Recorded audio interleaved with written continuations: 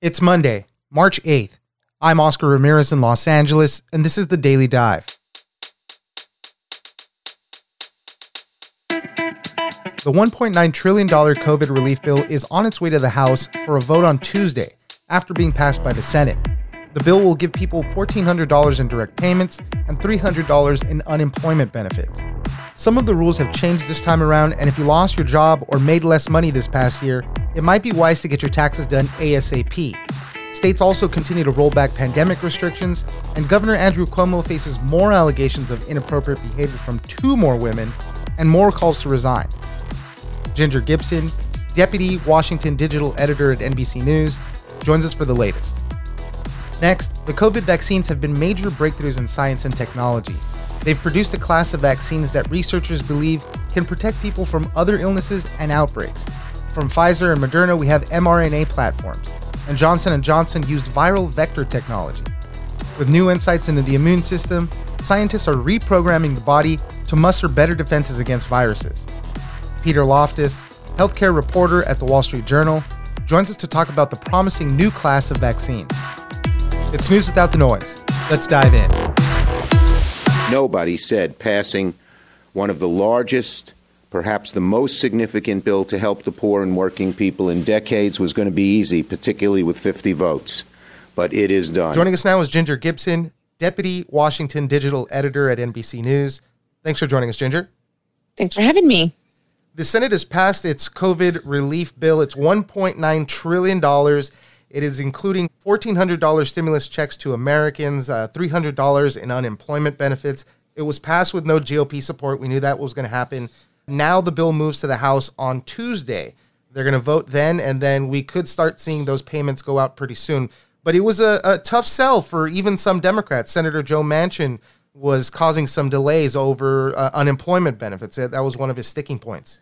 Yeah, that's right. For those of us that chronicle Congress, Friday night into Saturday was made a little bit longer as they held what turned out to be the longest vote ever in the Senate, almost 12 hours, to give themselves time to strike a deal with one of their own, with Joe Manchin. And the concern Manchin had was that the bill was too generous, that it was giving out too much money. And so there are going to be some reductions. The House passed this relief bill that would provide $400 a week in added unemployment benefits. Now it's at $300 a week. And these stimulus checks, which are $1,400, but a new cap. So if you make less than $80,000 as an individual or $160,000 as a family, then you're not going to be able to qualify for those stimulus checks anymore.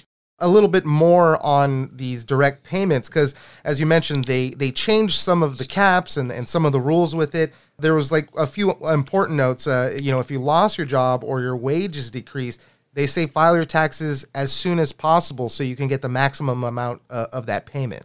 That's right. My colleague Sahil Kapoor has a great piece on NBCnews.com you can read that sort of lays out what you need to know about getting your stimulus checks. But the quick takeaway is it's going to be a lower cap. So if you were just barely on the edge, you might not get a check this time, or you might get a smaller check this time than you would have otherwise. But you're right. If you lost your job last year, if you made less money last year than you did the year before that, hurry up, get those taxes filed today, tomorrow, and then the Treasury will use that number to base your checks off of.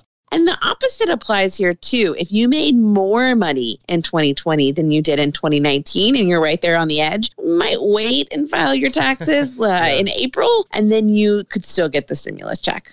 As I mentioned, there was no GOP support on the bill. We knew that it was going to be a tough sell for them completely. What was the number that they were hoping for the total package? Because I know that Republicans want to help people out, but there was just nowhere near on that price tag is what it was.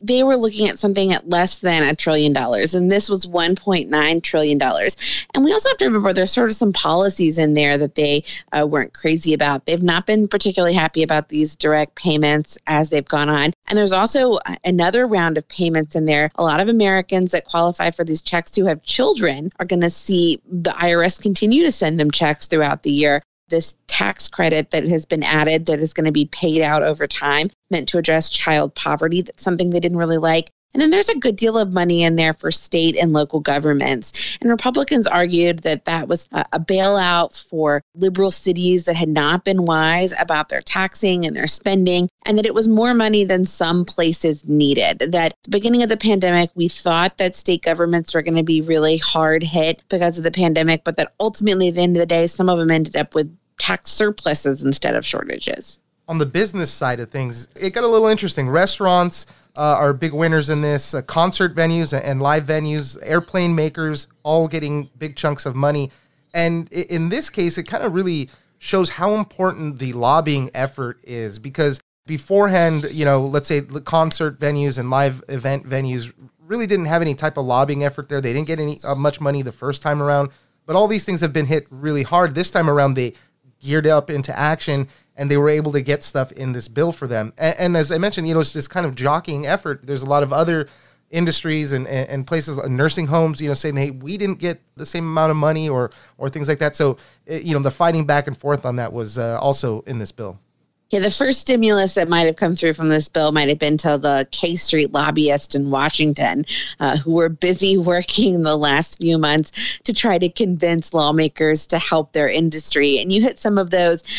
Restaurants had been helped before, but there was another round of help for restaurants, live concert venues, entertainment venues. That was another one that hadn't seen much help before, but is now going to get assistance. And another round of these PPP, these small business loans that have helped a myriad of industries, and trying to figure out who wasn't getting them that needed them. But I think that there's going to be industries that come back and say, hey, we still need help. Parts of the healthcare industry that you would think a pandemic would have kept them busy, but there's definitely sectors of the healthcare industry that in fact had less business and have had less money. And so I think we're going to see, even after this is signed into law, some concerns from some of those industries. Yeah, everybody needs help. That's the tough part. And the need for that is ongoing. And at the same time, we're seeing a lot of states starting to open back up, easing the restrictions around mask wearing, indoor capacity caps. Texas, Mississippi, Alabama, West Virginia, all of these states have moved to completely take those restrictions away, or at least ease them up in the coming weeks or so. So that's also been going about. That's right. We see Texas, which 100% reopened, full capacity inside their restaurants, getting rid of their mask mandates. And there's some concern on the federal level and in other states that it's just a little bit too soon to be doing that. We've seen cases drop off. We've seen the vaccine really start to get moving, but that they needed a few more weeks. We saw Dr. Fauci say, we'll get there. We're just not quite there yet. So they'll be watching closely the rates and the infections in those places, and other states that are weighing whether or not it's time to sort of lift up all of those regulations. We'll also be watching closely to see in the next 2 or 3 weeks what their numbers look like. Finally, the story kind of everybody's been following over the past couple of weeks. Governor Andrew Cuomo, the troubles for him continue. 2 more women have come out to accuse him of inappropriate behavior, Anna Liss and Karen Hinton. These, concern, him hugging and kissing them. So the problem's still there. We're still waiting to see this investigation from the Attorney General there. So this investigation is underway. We know New York Attorney General Tish James said that she had issued subpoenas, holds on materials that were in the governor's office. Basically, they can't destroy anything, indicating that she is going to subpoena or obtain that information. And we're seeing more accusations, as you said, more women. Also a story in the Washington Post this weekend that looked more broadly at sort of accusations of a toxic workplace that he maintained. I think that we're really starting to see the political ramifications of these accusations come out. Voters that are unhappy, any thought he might have had about running for a 4th term seemed to be very unlikely. And there's going to be more pressure, I think, from Democrats we see coming in to say maybe he should think about stepping aside, especially as these accusations continue to grow. Ginger Gibson, Deputy Washington Digital Editor at NBC News. Thank you very much for joining us. Thanks for having me.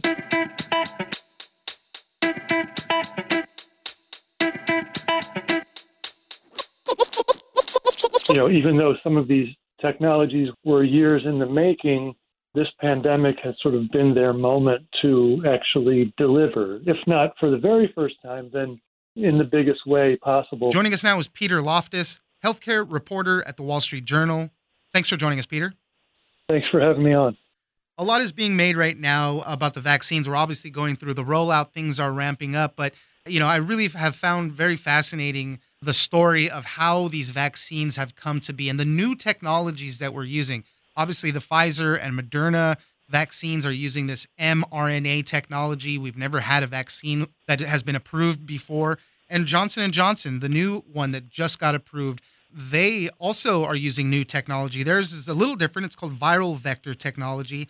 These brand new things are showing a lot of promise and big hopes for fighting, infections in the future, other pandemics, just other diseases. There's a lot of potential with all of these. So, Peter, tell us a little bit about your reporting on this. Vaccines have been around for a couple hundred years, and for most of that time, they used sort of tried and true methods of making them. And in a lot of cases, that meant taking part of the virus or the pathogen that you want to try to protect against and using it in the vaccine itself to deliver that into the body to induce an immune response. And so those are still in use, but there have been efforts over the past few decades to find new ways to make vaccines. And the pandemic has really brought that out in the sense that, even though some of these technologies were years in the making, this pandemic has sort of been their moment to actually deliver, if not for the very first time, then in the biggest way possible for that vaccine technology. And so, as you mentioned, the first couple of vaccines use this messenger RNA technology, and this Johnson & Johnson one uses a viral vector technology. And they're both newer ways of making vaccines, and they both involve essentially delivering a genetic code and genetic instructions that tell the body to do certain things to induce an immune response rather than deliver the actual virus into the body that you're trying to fight against. We've talked about the mRNA vaccines for a bit now, only because they were approved first from Pfizer and Moderna. Johnson & Johnson, as I mentioned, recently approved. They're using this viral vector technology. Tell us a little bit more about that. It's different from the old ways, as you were describing, but they still use a virus that they kind of readjust to help do this. So how does the viral vector stuff work? That's a good point, because I don't want to mislead people to think that there's no viral material in these viral vector vaccines. The difference is that you're using a virus that has essentially nothing to do with the disease you're trying to combat. And the general concept for these viral vector vaccines is to take one harmless virus and to use it against a more deadly virus.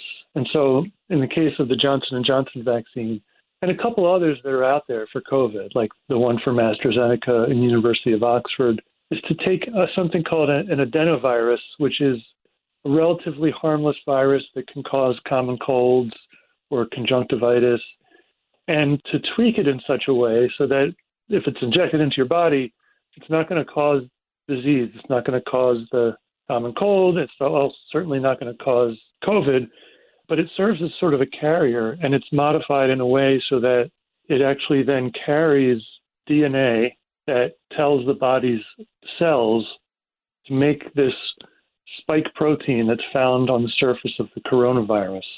Finding that right virus was such an interesting part of this story. Johnson & Johnson decided they were going to go this route, viral vector technology, and they had to be on the hunt for the right virus, because there was also concerns, you're using viral material. What if you build up an immunity to that specific virus? Then could you build up an immunity to the vaccine itself? So they were on the hunt for a very specific one to use as well. That question of whether this viral vector or this sort of carrier that makes up the vaccine can pose an issue. And so in the past, there have been instances where that's been a problem. And I think it's not been entirely solved. And so in the past, the problem was that when they tried using one of these adenoviruses to be the sort of carrier in a vaccine in people who had pre-existing immunity to that adenovirus, this common cold virus, it sort of interfered with the effectiveness of the vaccine against various diseases. And so what Johnson & Johnson had to do was sort of figure out, okay, well, we need to pick the right carrier, the right adenovirus, and, ideally one that is just not that common out in the world so that not as many people have pre-existing immunity to it. But even the people who do have pre-existing immunity to it, maybe it's not going to be such a strong immune response against the carrier that would interfere with what the underlying vaccine is trying to do.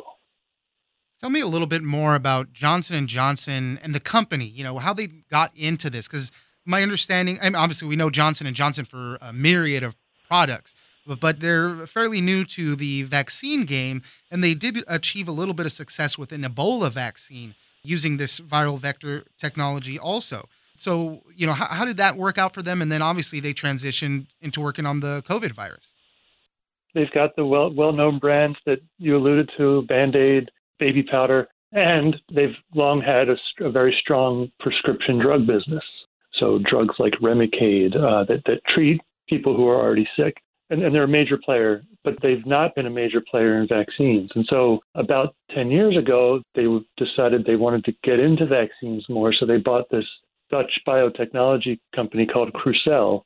And that's really where this viral vector technology came from that J&J is using. And so they kind of spent several years just designing vaccines against various infectious diseases and then running them through the regular series of tests. So this would be things like Ebola and Zika. Then they were able to start testing their Ebola vaccine using this vector technology in Africa after the really big outbreak in West Africa 5 or 6 years ago, and then more recently in the Congo where there was another outbreak. And so they went through the whole series of studies for that vaccine and then eventually got a European Commission approval for it in the middle of last year. So now they do have this sort of platform that could work not only against COVID-19, but also against Ebola and then potentially additional infectious diseases. And they even have a vaccine in development for HIV, which has sort of been this notoriously difficult virus to target in the form of a vaccine. Yeah. I mean, it's so interesting how far we've come, how much we've learned about the human body, so much so that, we're hacking the genetic software, of the body to produce these things. All these insights into the immune system that we've gained have led us to this stuff. So what's the promise for these things? Like, what can we expect? I know they're working on vaccines for other diseases, gene therapies. Mm-hmm. There's a lot of promise with this. Yeah, and in a way, it's sort of a convergence of a couple different strains that have been going on in pharmaceutical research and academic research, and that is the genetic revolution on the one hand, but also immunology. And that's immunology is kind of feeding into both vaccines to prevent disease, but also a whole new class of drugs to treat disease by, in some way, affecting the immune system. And so, there are people infectious disease experts who say that this is really a golden age of vaccinology, that these advances kind of signal that and think that it really shows that there's promise to really target a lot of other infectious diseases. And in the case of a big emerging outbreak like we've seen, to do it in a way that is really quick and can actually have an effect in actually stemming a pandemic while it's underway, rather than just develop things on the normal timeline of many years that the pharmaceutical industry is used to. Yeah, and in the case of Johnson & Johnson, it's a one-shot protocol. If we can apply that to other things, one shot, and you can develop some immunity, that's amazing. With the Pfizer and Moderna, those are 2 shots. But even still, after the first shot, they provide some level of immunity. But I know Johnson & Johnson went full bore with that single shot. That's just great stuff if we can really apply that to many other areas. Yeah, and I think it really could lend itself to helping things out, especially outside the U.S. and in lower income countries where they might not have the healthcare infrastructure or even just the things like the specialized freezers that are needed to store some of these higher end vaccines. And so that is another potential advantage, and we'll see how that unfolds in the coming months. Peter Loftus, healthcare reporter at the Wall Street Journal. Thank you very much for joining us. My pleasure.